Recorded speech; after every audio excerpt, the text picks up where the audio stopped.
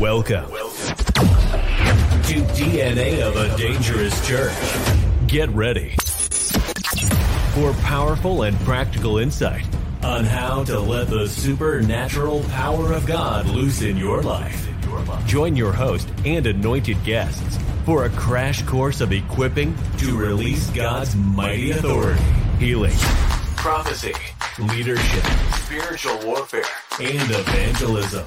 And now, your host, international speaker, author, revivalist, and prophetic voice, Pastor Ren Shuffman.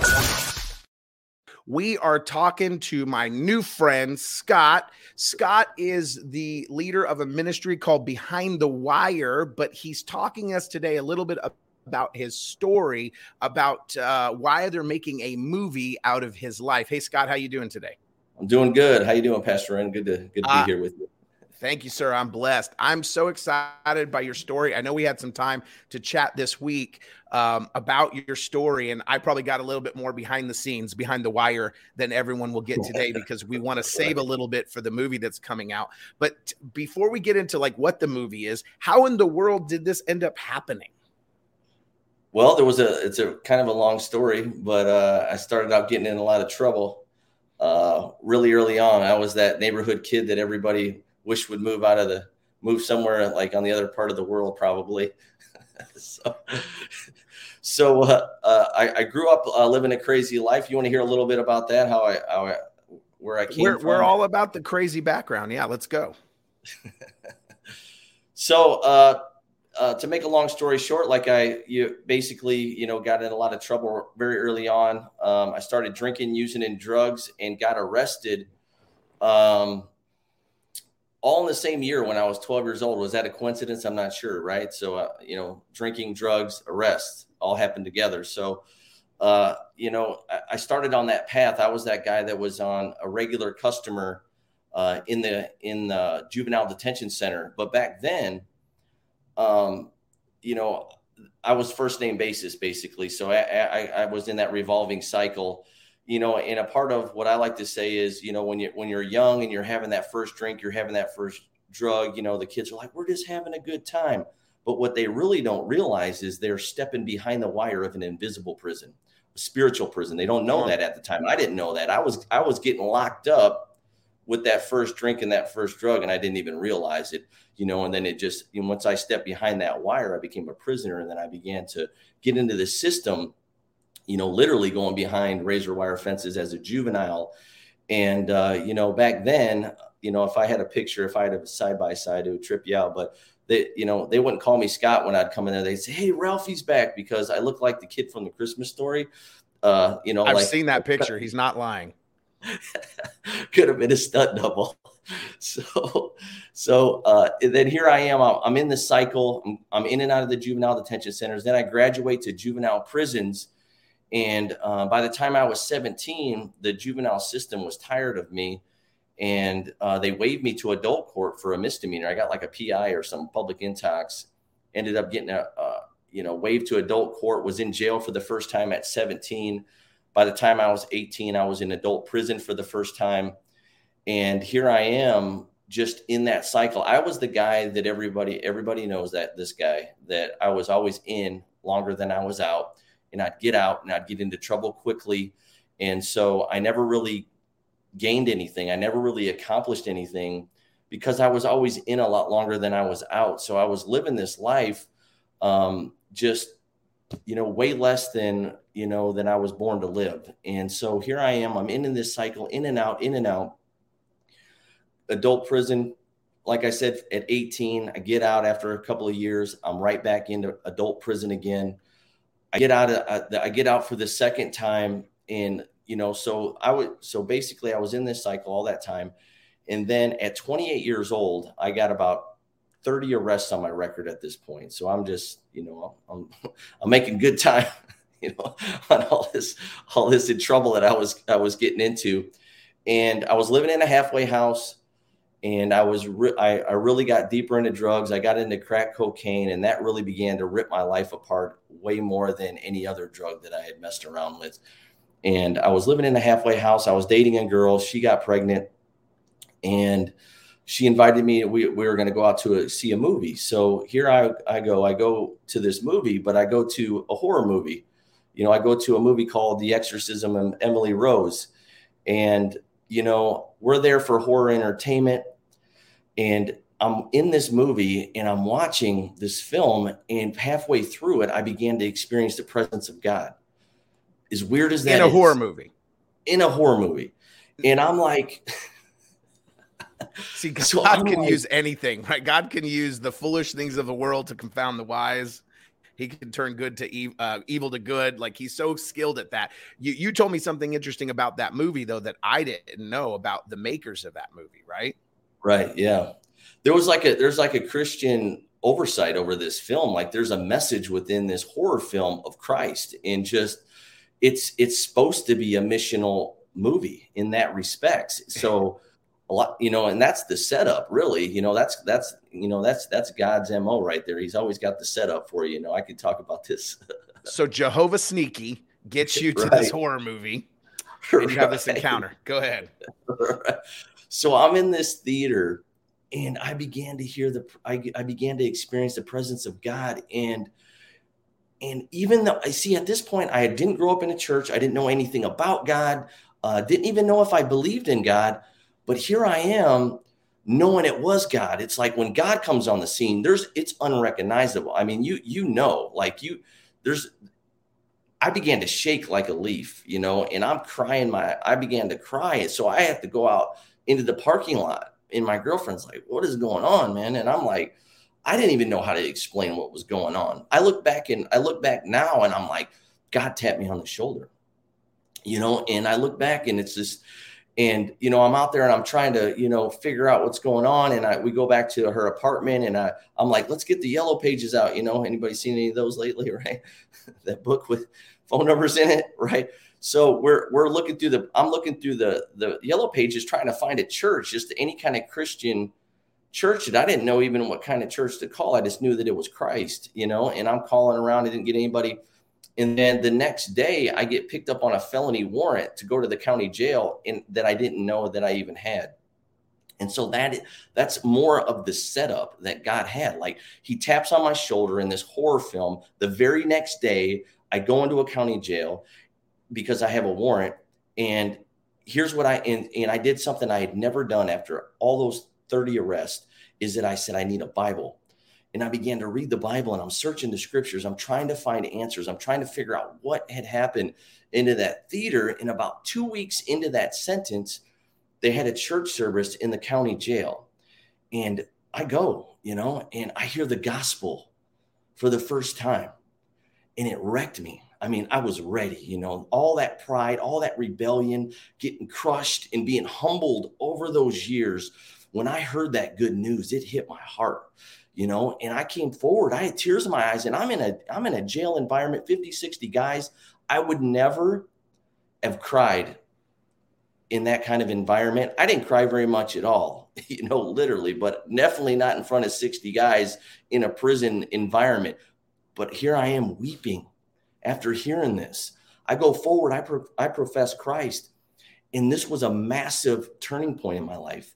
And here's the thing, like, when I was a kid, 5, 6 years old, I was at some family function, and a cat died, and somebody explained to me what death was at like 5, 6 years old.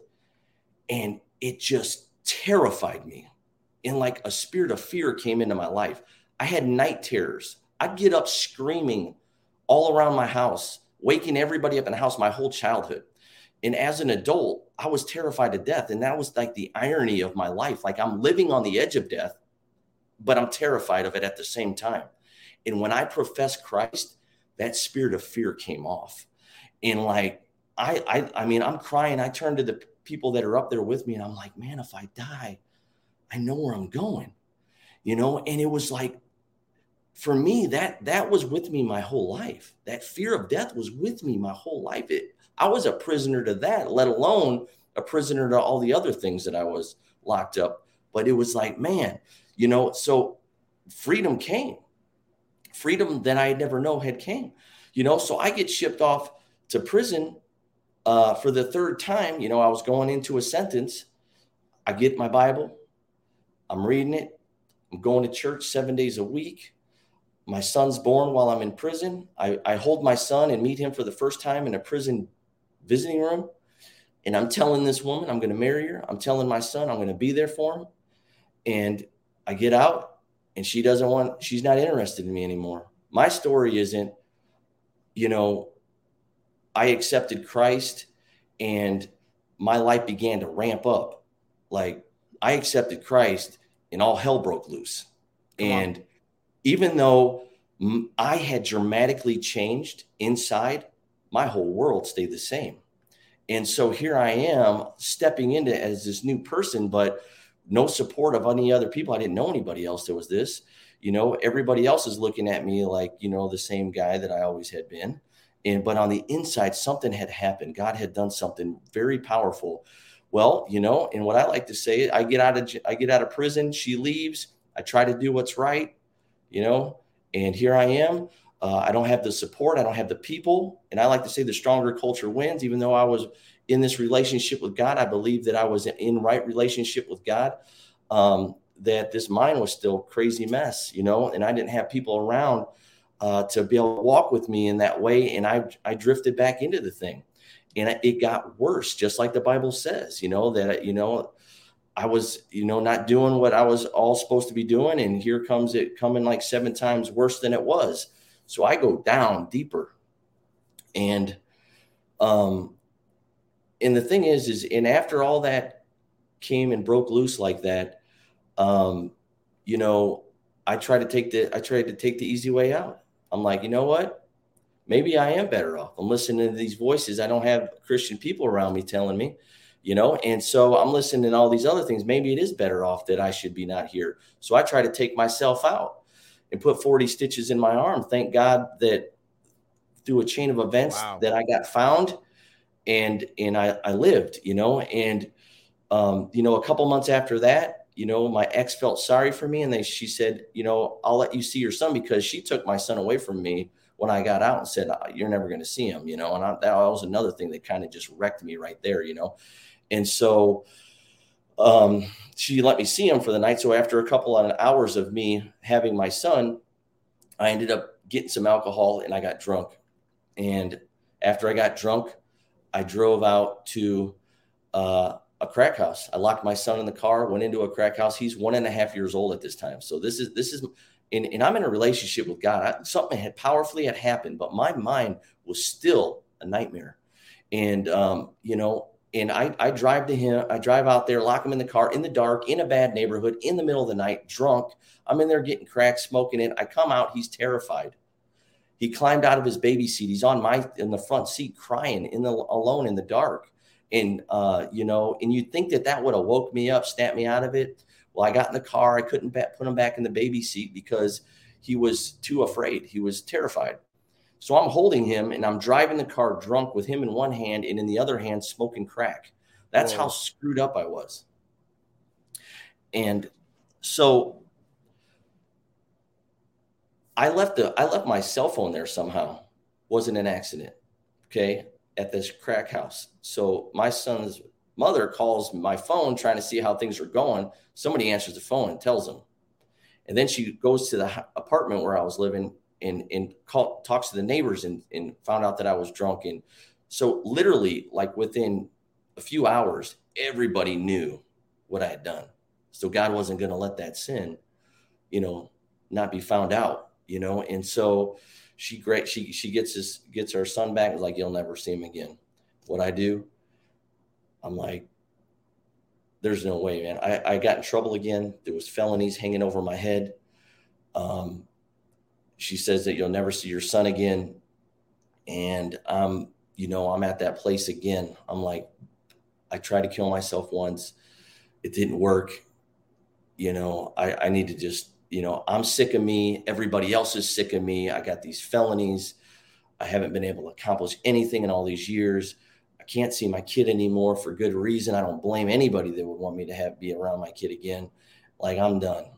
So I got a bunch of pills, drank a case of beer, took a bunch of pills, and I'm like, I'm done, And about 5 hours later, I woke up shocked.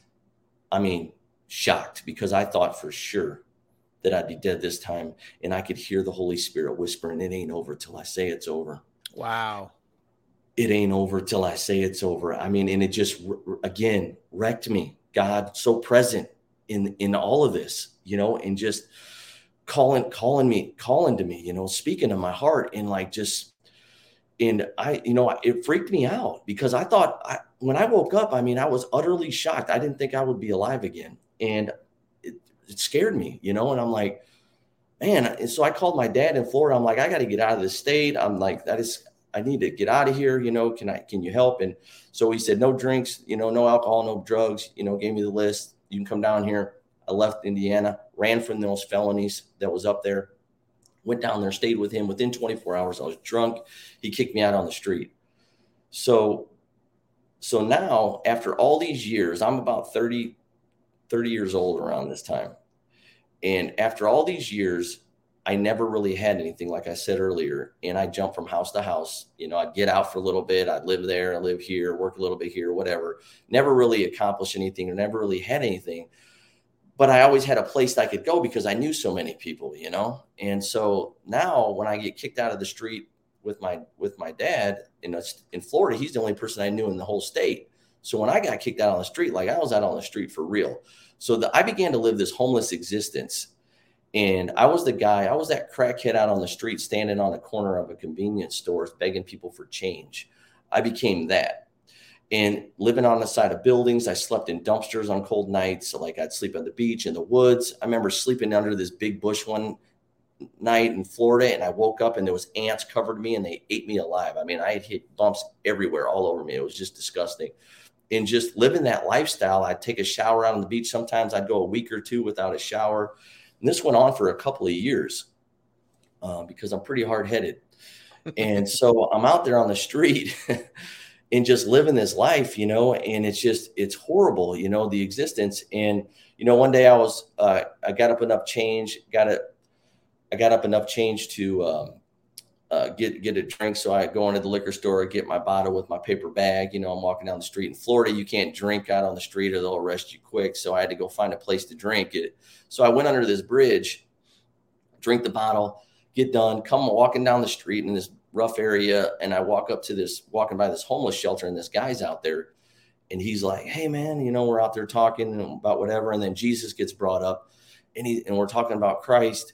And he's like, hey, I want you to hear this CD, man. He's like, let me, he's staying in the homeless shelter. So he goes into this homeless shelter, and he comes out, and it's an actual CD player, man, with an actual CD in it. You remember those little headset? So I put this headset on it, and I start to listen, and it's a CD it's a preacher. And he's talking about potential, and he's talking about calling, and he's talking about how that there's so many people in the world that have this high calling on their life, and they don't even know it. They're just living a random life with no rhyme or no reason, no target for their life. And he's like, I tell you the truth. He said, there's a homeless man drinking out of a paper bag right now under a bridge that'll out-preach anybody in this church. I just lost it.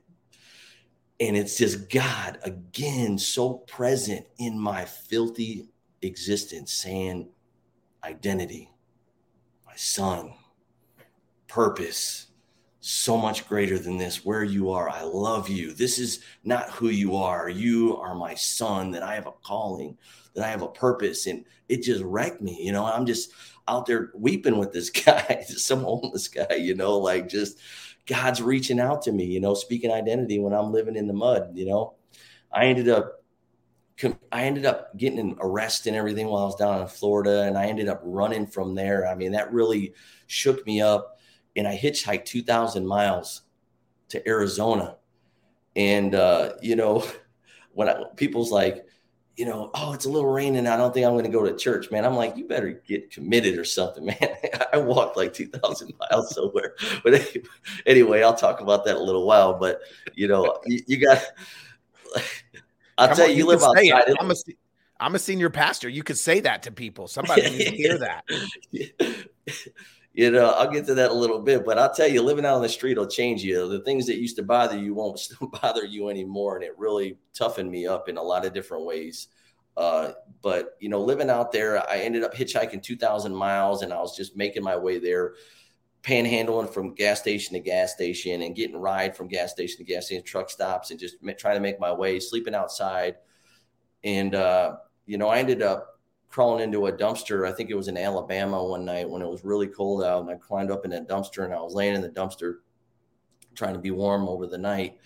And I was just laying in there crying, just thinking about, how did I get here, man? How did I get to this place? And just so sad about my life and just wanting to quit and just wanting to die. It had been a days since I've ate anything, and I'm just done, again, I'm just asking to God, I just want to die. I just don't want to live like this anymore. I just can't take it, and, I'm laying there all through the night, and I hear these footsteps coming towards the dumpster. So I take this garbage and I put it over me because I don't want to freak somebody out. They open the dumpster if they're coming to the dumpster and some guy's laying in there, so I put this garbage over me, and I hear something go into the garbage can, and then I hear the footsteps going away. And then when they went away, I crawled up out of the garbage and I looked, and it was a cardboard box. And I didn't realize this when I crawled into the garbage can, that it was behind a gas station. And because it was late and I was just out of it, and I looked in the box, and it was full of gas station food from the night that they were throwing away from the hot food, like pizza pockets, French fries, potato wedges. And like at that point in my life, that was like my favorite food. All right. My wife will say it still is. No, it's not. It's not. That's true. But there I am in there, ready to die. This food comes into I'm praying to God, kill me. And here it is. This food lands, this whole box of just hot, good food.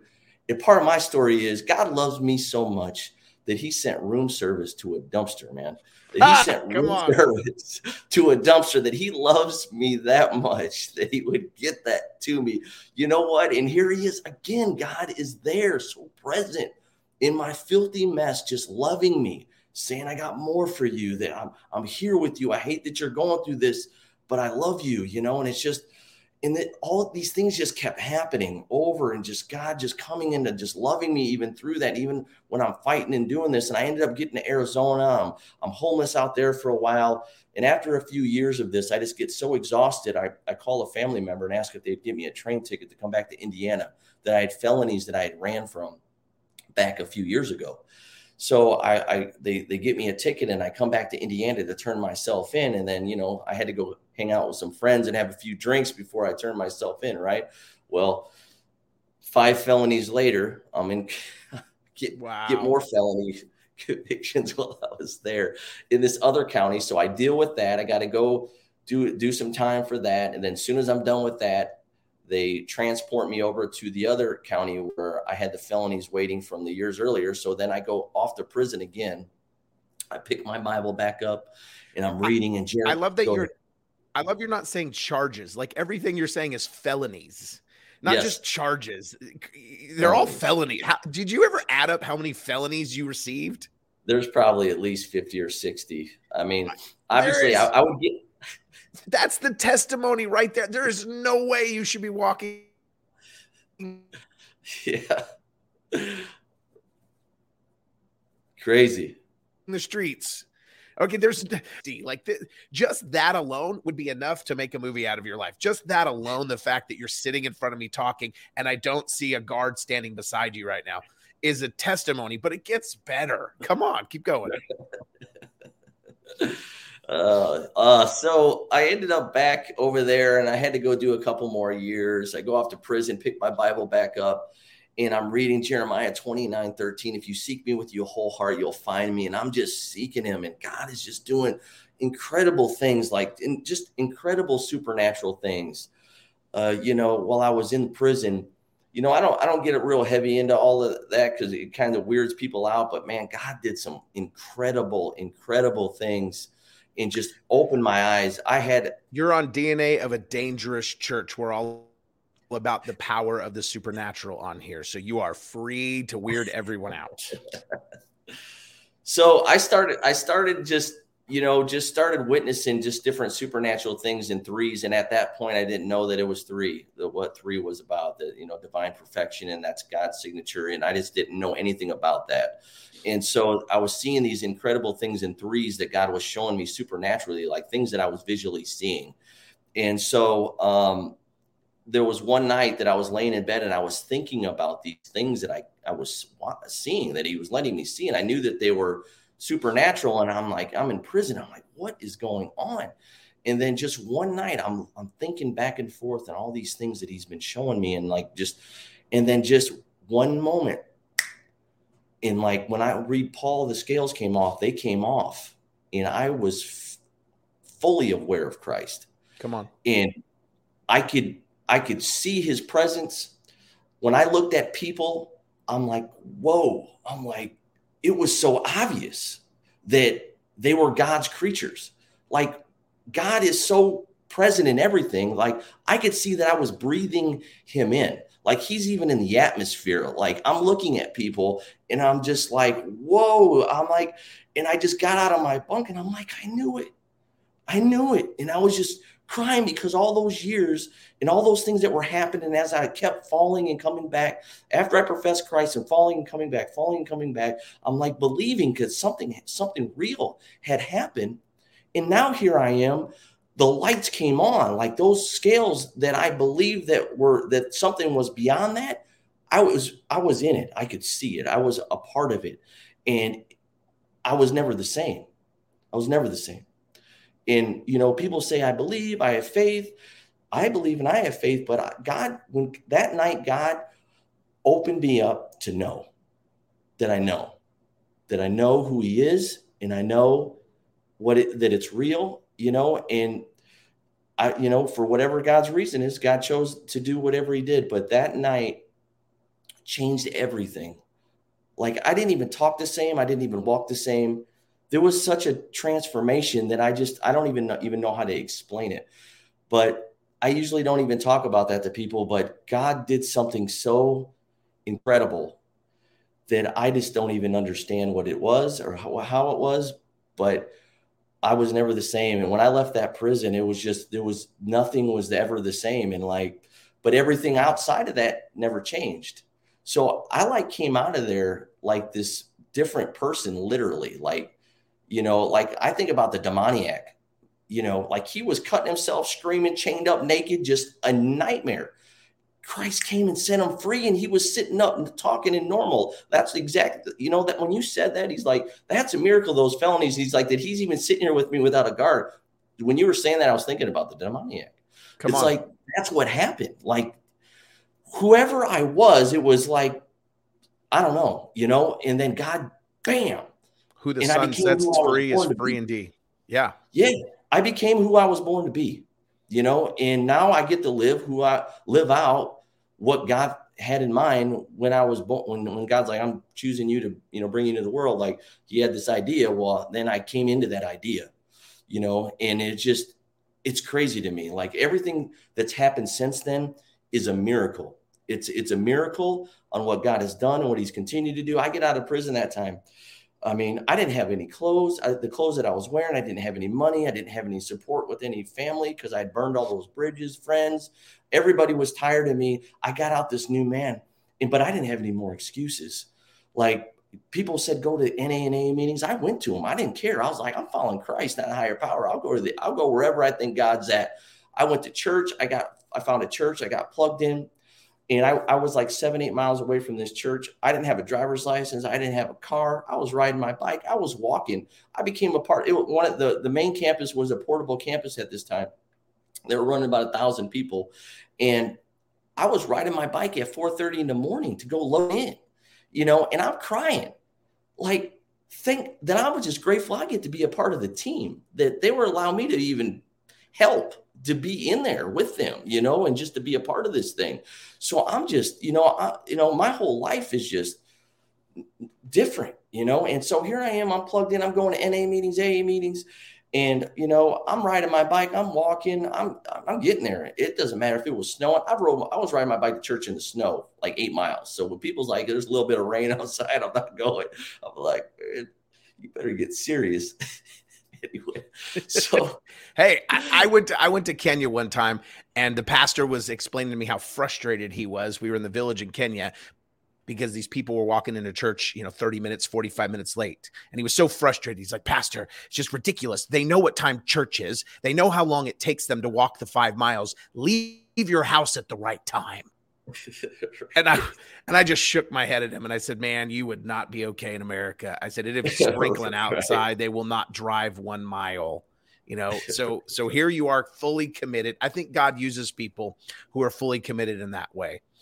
Just real quick, in case you're just tuning in right now, I just want you to know we're talking to Scott Highberger, and we are talking to him about his ministry Behind the Wire. He wrote a book called Behind the Wire that has now been turned into a real life movie. In case I didn't show that to you guys, Joey Lawrence is playing you in the movie, and it's got Michael W. Smith, Pardoned by Grace. And we're talking to him about the real life story. So this is the real guy right here.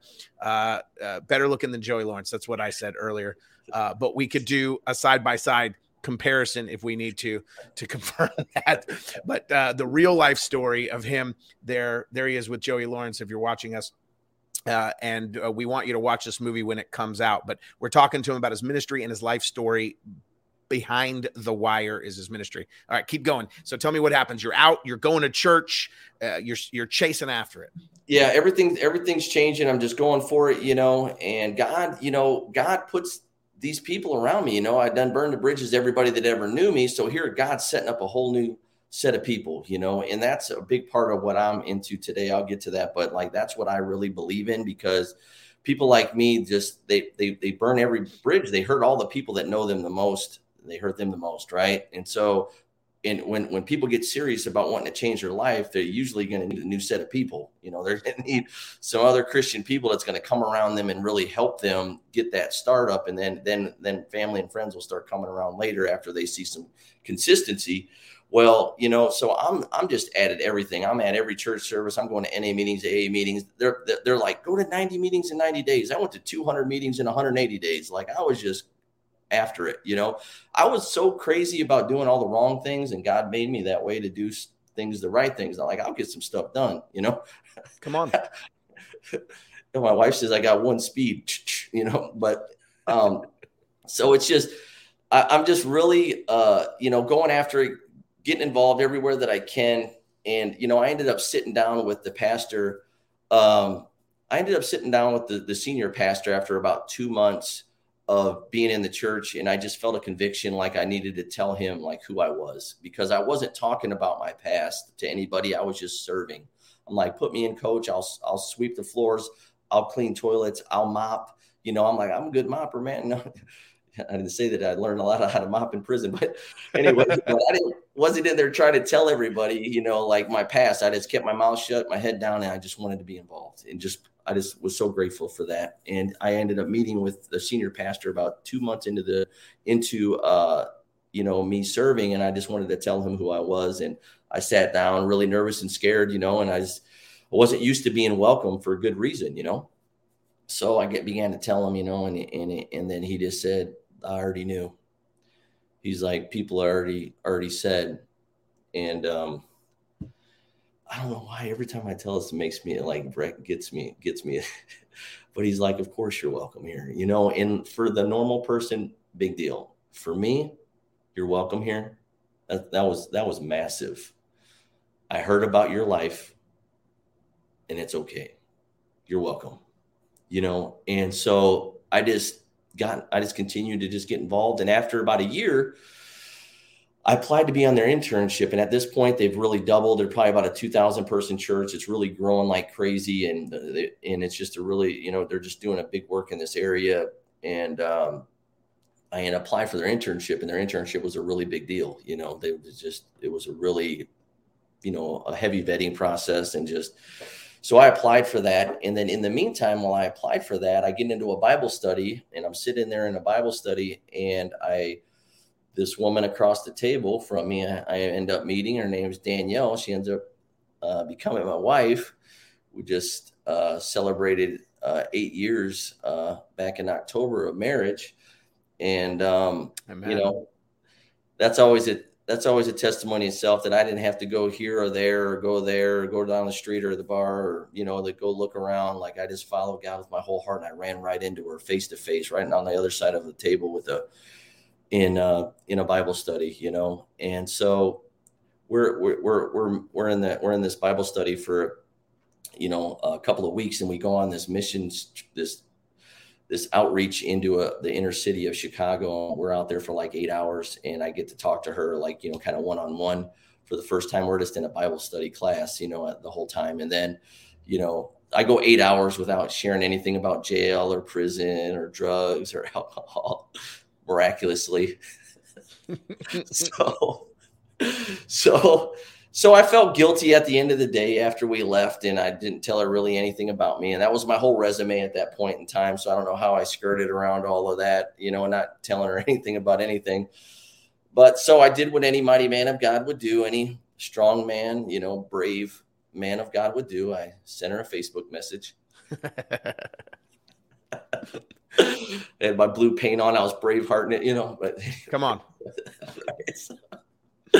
So I told her, and then, the funnier response is she was intrigued, and she's like, "Hey, do you want to go get something to eat?" So we went out to dinner, and I took her to Denny's because I'm a fancy guy. Come on. That's right. And that's the first place I took my wife. True story. First place. Really? Yeah. First place. Denny's? Yeah, Denny's. Yeah. Denny's was the first place. Someone tried to stab me at Denny's because I was taking her. Yeah. Yeah. See, really? I got my own hardcore stories. Okay. Yeah. All right, cool. Keep going. Denny's. All right. So now we know it's going to work out because it worked out for me. It's got to work. Right. Guys, find a Denny's. It's worked out for both of us. Full proof, man. Full proof. Full proof. You really want to sweep a woman off her feet, take her to Denny's. You guys thought that you were supposed to go somewhere else. Just Denny's. So every year on our anniversary, we always go to Denny's because we don't want to forget where God brought us from, right? So we go to Denny's every year. And, we hit it off together immediately. We started doing ministry together. We started doing small groups together while we were dating. And we just really knew within a month I proposed. She said yes. A couple months after that, we were married. You told her about your past before that, right? Yes. We're in a month, so I'm just making okay. All right, the whole thing. Okay. All right. So now you're doing ministry. Yeah. So we go through premarital counseling for a couple of months and all that to make sure, so everybody knew what we're doing. And so we did it. And then we ended up getting married, and we started just serving together, doing ministry together. I got accepted into the internship program.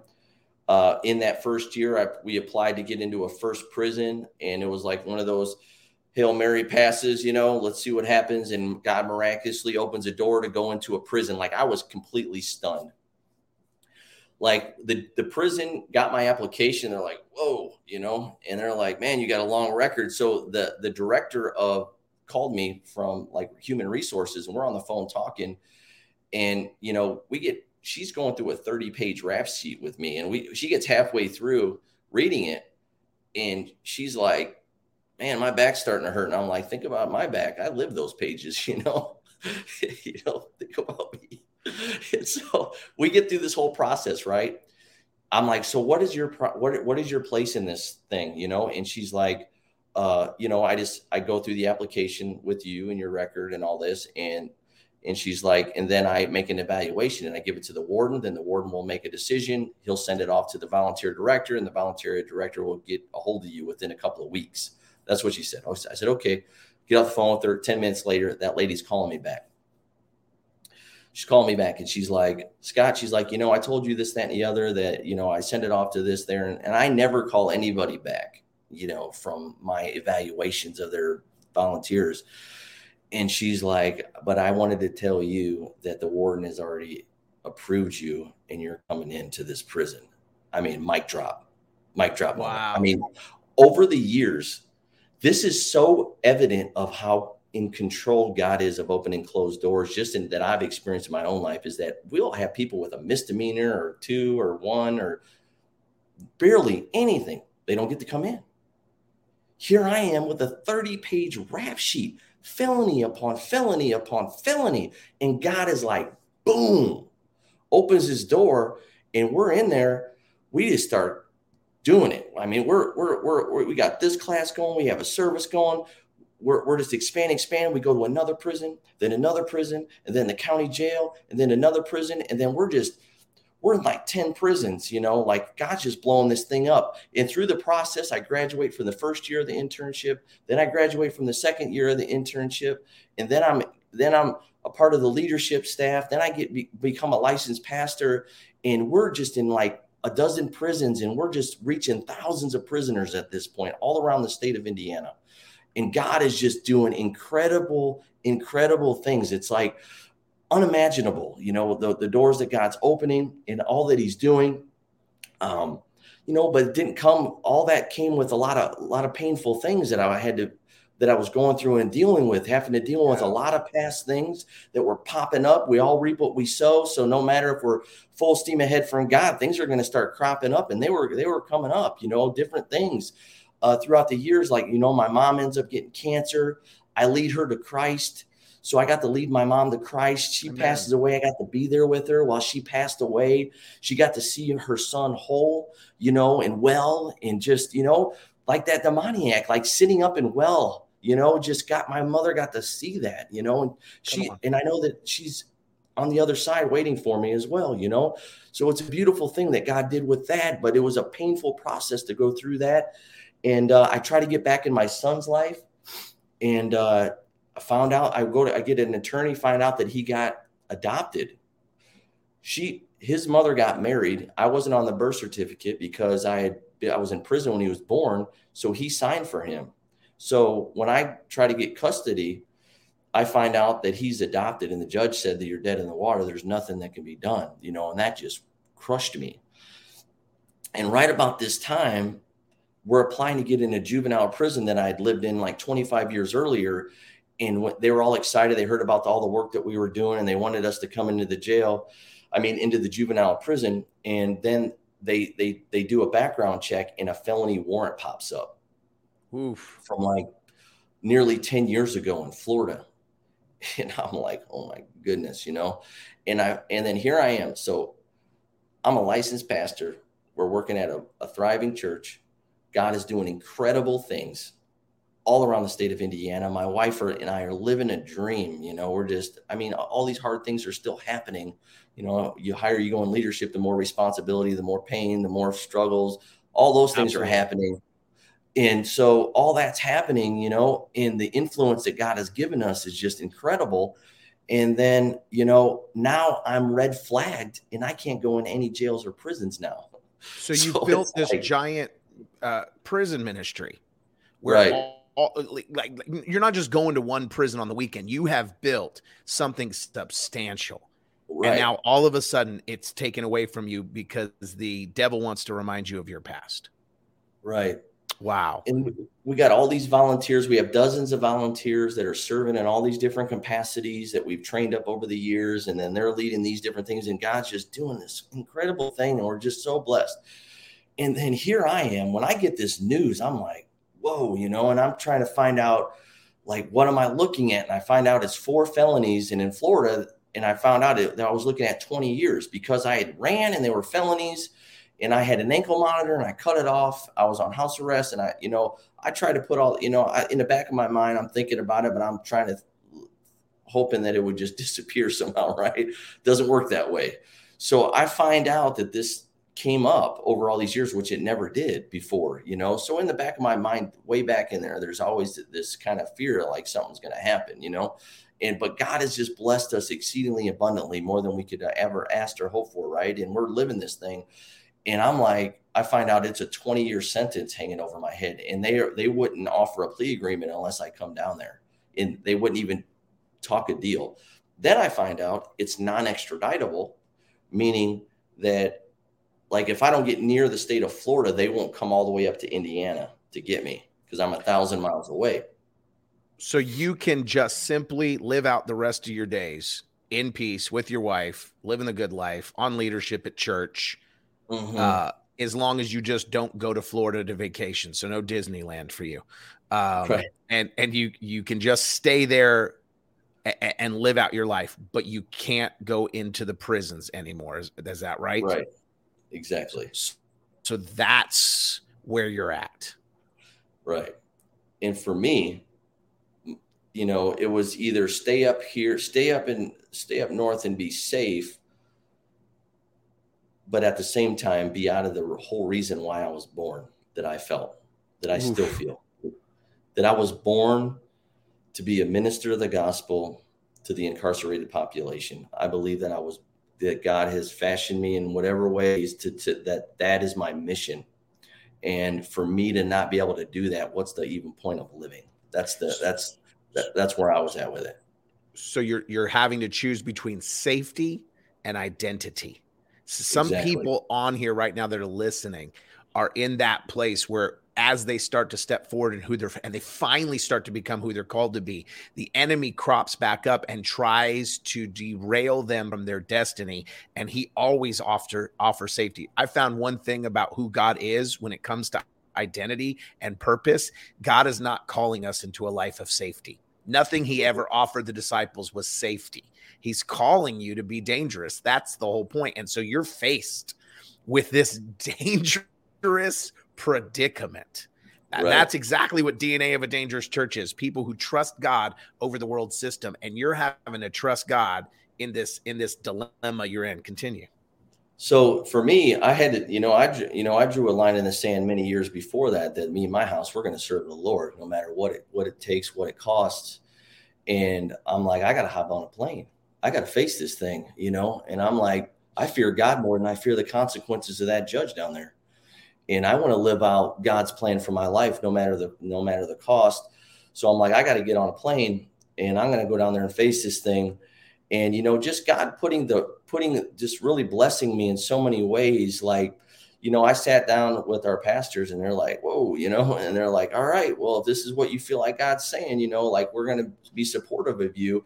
And they really, really shocked me by their response. Their response was, we're going to pay for your attorney. And when you go down there, your wife is not going to have to worry about things, and don't worry about financial things, because your check's going to still come in every Friday. Just hurry up and get back. That's what they said. Wow. So I'm sitting in that. So I go and turn myself in, and I'm sitting in the county jail, and my paycheck's still coming in every week to handle everything. That's the kind of people that God put around me to be able to help me, and what I like, I go to the courthouse, and what I like to say is, when I was down there committing those crimes,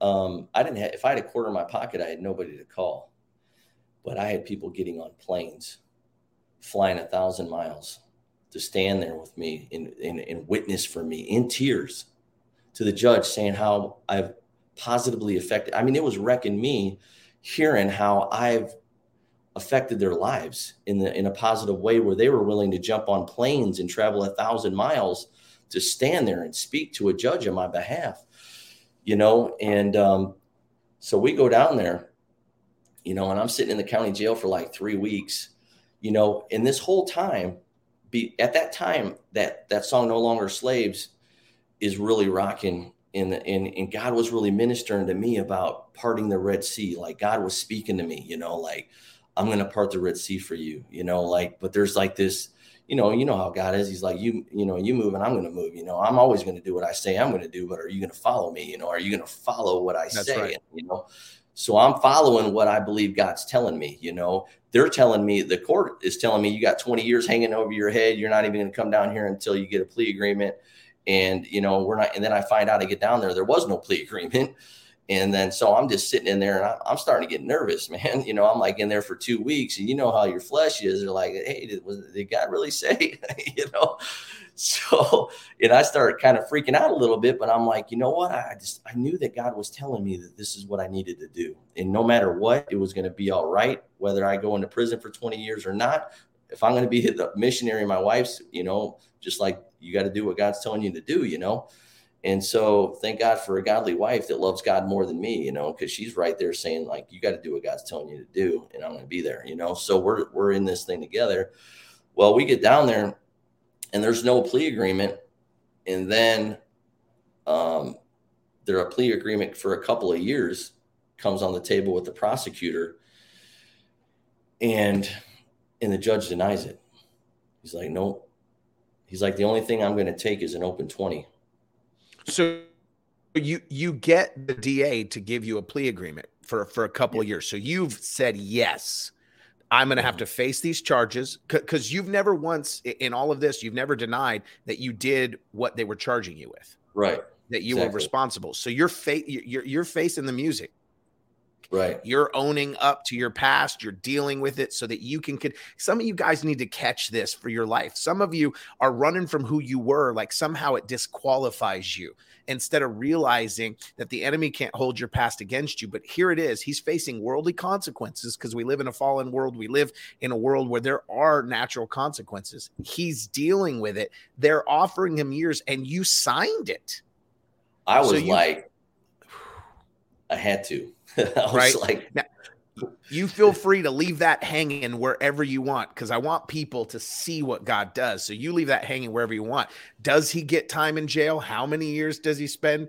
What happens with his family? Like, how does this completely end? You finish it off wherever you want. I don't want this to be the spoiler alert unless you want to tell the whole story. But just the commitment to say, I'm going to do what I need to do to make sure that I get to live out my identity, even if I have to put my life on hold, so that I can finish my race in the lane I was called to. You guys get that? Like you could have just coasted out your life and continued to be an inspiration in another. Well, I guess I'll live my life for Jesus in another capacity. I guess I'm just kicked out of this. And you could have rationalized that, but instead you decided that the enemy was not going to take your identity, even if he managed to somehow delay it. Right. Yeah. There was no turning back. When I said yes, there was just no turning back. And I had to face this. I had people saying, man, you're crazy, to go down there, because Florida, a lot of people, when they think of Florida, they're like, it's the Sunshine State and we go to vacate there and this, that, and the other. But people that know the state of Florida know that their judicial system is tough. Like, it's like, people know Texas is hardcore. Well, Florida's just like that. Florida does not play. They got laws where you get a couple of felonies. Like they got 3 strikes, you're out. Like you're in for forever. It's called natural life. They don't even have parole in Florida. So if you get locked up, you're doing your whole sentence. Like, they don't have programming to get time cuts. Like, all the stuff that a lot of different states have, Florida doesn't have any of that. So when they were talking 20, they're talking 85% with no chance of getting it less, Wow. So I'm looking at whatever 85% is of 20, that's a long time, So that would have been a big change in my life to get that. So when they said a couple of years, I'm like, that sounds like the miracle that God was talking about, because, God's vision for my life is always going to be bigger than my perception of it. But I know that God's got a massive vision, but a couple of years off of 20 sounds great. And then the judge is like, no, I will not accept this. I want the whole 20 on the table. Like, come on, what a gut punch to stand through. Like, just right there. There's so many people that say, I felt like God was moving, and then I had the rug ripped out from underneath me. They had something like that, where they had a compromise that seemed like it was going, even as you're saying this, I'm thinking about this new church building that we just took over, and we're dealing with the insurance company and the roof, and are we going to get them to approve it? Are we not? Which is not even anywhere near what you're going through. But I'm thinking about even just my own small battles that I'm fighting, that I'm going through, and thinking about those small, they denied it. Gut punch. And thinking about your story and not camping in the middle of the story, and not allowing yourself to be taken out in the middle of your story without knowing how it ends. Right. When I was in the county jail, like I got onto another thing real quick, but just to rewind it, when I was in the county jail down there and I was getting nervous, like I was telling you, and at that time, that song, No Longer Slaves, God was just speaking, I'm going to part the Red Sea, but you're going to have to follow me, but I got afraid. There was a moment in there, like I was just sitting there one day, and it kind of just, that fear will come on you. It's like a wave, it kind of hit you, and it's, you're like, whoa, and And while I was in there, I'm teaching a Bible study, you know, because I'm still doing God's work. God's like, it ain't just about you going down there to face this. Like, there's souls in there in this county jail that I care about, that I want you to minister to. And I'm in there doing Bible studies, leading people to Christ while I was in there. And we were in this Bible study one day and having a holy moment. And I told these guys, I'm like, you know what? God loves you so much that he would send a pastor 1,000 miles to tell you about his son, Jesus Christ, that he loves you that much, you know, that he loves you that much. And you know, and we're just creating these relationships with these guys in there. And that day that I got that fear that came upon me, this young man, he's probably 20 years old, came and sat down on my bunk with me. And he's like, hey, I drew this picture. I wanted you to see it. And he opens it up. And it was the hands of God parting the Red Sea with that scripture from Exodus right in front of it. And God, again, just so present. I'm with you. I'm going to do what I told you. You know, you follow me, and I'm committed. And he was reminding me, and he was encouraging me, you know, that I'm with you, that I'm going to do what I said I'm going to do. And, you know, we go back to the courtroom. You know, I ended up in that courtroom, and he denies that plea. And then we get into this dialogue with the judge, and the character witnesses come up one after another, sharing about my life. And, you know, something really miraculous happened that God had done, but I don't want to let the cat out of the bag, so to speak. But it is in my book, and obviously it is in the movie. Yeah, so you can rush. If you can't wait for the end of the story, you can get his book Behind the Wire. Okay. Right. But in the movie, that story of what happens in front of that judge, I'm telling you, you know, I got to hear what happened and the dialogue that happened with the judge. And you like talk about sitting on the edge of your seat going, well, I see right now he's not in prison, but I'm telling you, you have to hear the end of the story. So you're going to have to see the movie. You're going to have to really experience it. You guys are going to cry. It's going to wreck you. You're going to get frustrated and angry that they're playing with your emotions. But it's a real story. It's the true story.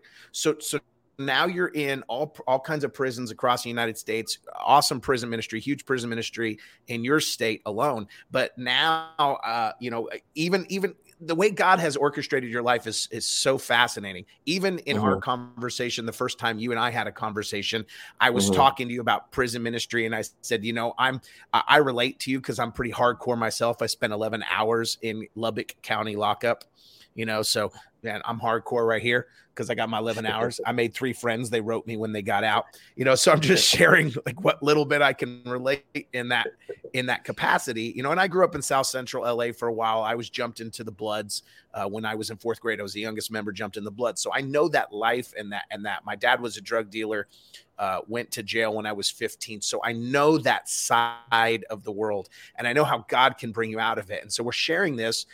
And I said, you know, but I used to do prison ministry a little bit when I was a teenager while my dad was in, because it was a connecting point. But I said, but I really don't know anyone other than in Lubbock. I know the guy that does all the prison ministry down there. And I started sharing with you about how he got trained and equipped in the supernatural here. He went back and prisoners' bones started popping back into place. Like all of the church services, like people were listening to bones crack into place and broken bones were mending, and everyone could hear the pops and clicks. And like it started a revival there in the prison, and the prisoners started praying for each other in their bunkhouses, and they were getting healed, praying for one another, not the minister coming in, but just praying for one another. And it's exploded. And I said, well, I only have 2 ties to prison ministry, one in Lubbock and one in Omaha. And then it was just like a God encounter happened again. And you're like, well, is it your daughter-in-law or is it? Yeah. Right. The daughter-in-law lives in Lubbock. My daughter, and you've been my stepdaughter. Your stepdaughter. That's right. Stepdaughter lives in Lubbock, and you've been trying to figure out an excuse to get yourself down there to be able to visit. And so just like that, he's going to Lubbock. I'm going too. Right. I'm going too. I got to see this ministry happen.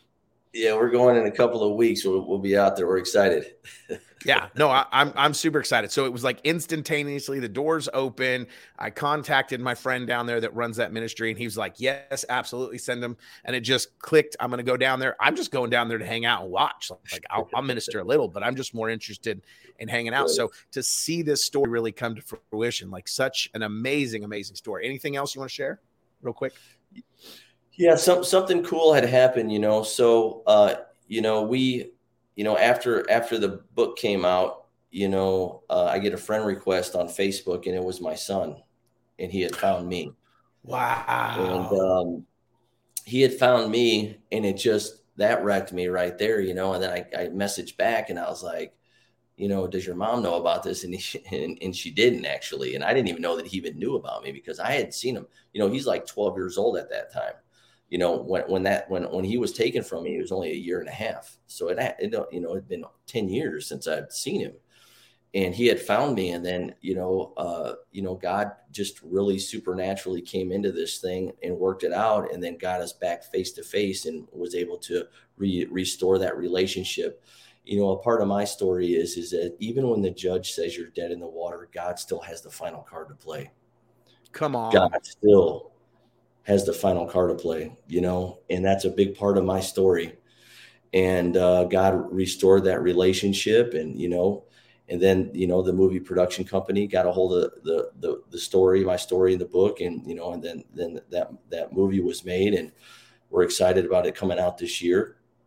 And, recently, we were doing prison ministry here in Indiana, and I was sharing my story in the prison, and somebody heard, somebody in the audience heard my story, and it touched their life. And they got a hold of my book while they were on their dorm, because we've been able to donate thousands of copies throughout the prison system. And he read it, and it touched his heart. And then his family, he told his family about it. And then his family read my book, and his family started following me on social media.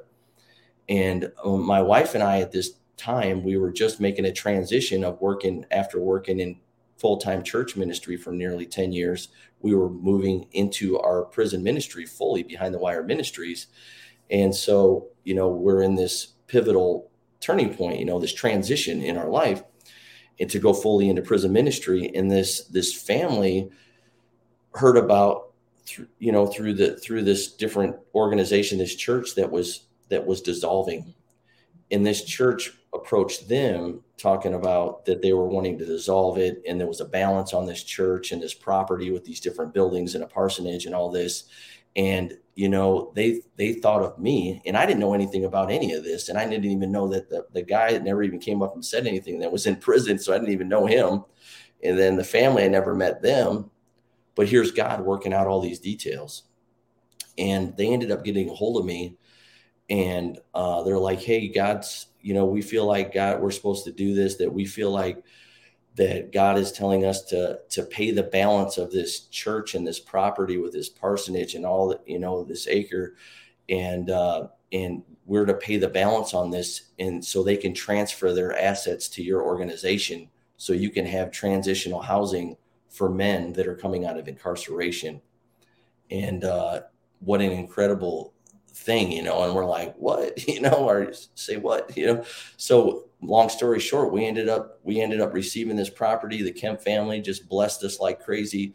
And now we're ramping up, we're restoring this whole property and these buildings to start providing transitional housing for men that are coming out of incarceration. And for me, that is a huge missing link for people like me. That's burned those bridges, that are locked up. They're serious. God's doing big things while they're incarcerated, and they need a transition point to come back in to get that shot with those new set of people. And so we're able to start moving in that direction now. We're really blessed and really excited about that. So just more things. God even opened up the door where we're able to do a video podcast to the whole Indiana Department of Corrections. So every week, my wife and I do a video podcast where they stream it in through the Department of Corrections, and they all have tablets. They're issued a tablet. So all 27,000 people in incarceration, we get to give a lesson every week, and they can watch it at any point on their tablets. And just what God is doing is just so incredible, just on the influence and just how God has turned around this whole crazy lifestyle into doing something so beautiful. Amen. That's so good. We're going to take a few questions and stuff right after the broadcast. Thank you guys for tuning in to DNA of a Dangerous Church. Remember, we're talking to Scott Highberger, and you can grab his book here, Behind the Wire. Grab it on Amazon or everywhere that it's around if you want to hear the whole story. But remember, This is going to be a movie released later this year.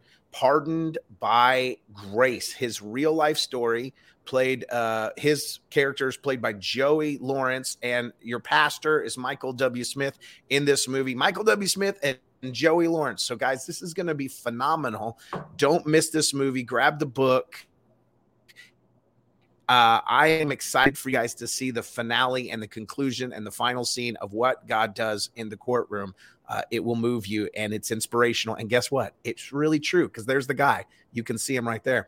And thank you guys for tuning in. If you want to be able to be a part of the extra stuff that happens on DNA of a Dangerous Church, then make sure you're actually watching us live or watching us on YouTube or Facebook or anywhere that we go live. Thank you guys for listening to today's podcast. And remember, if nobody has told you, I love you.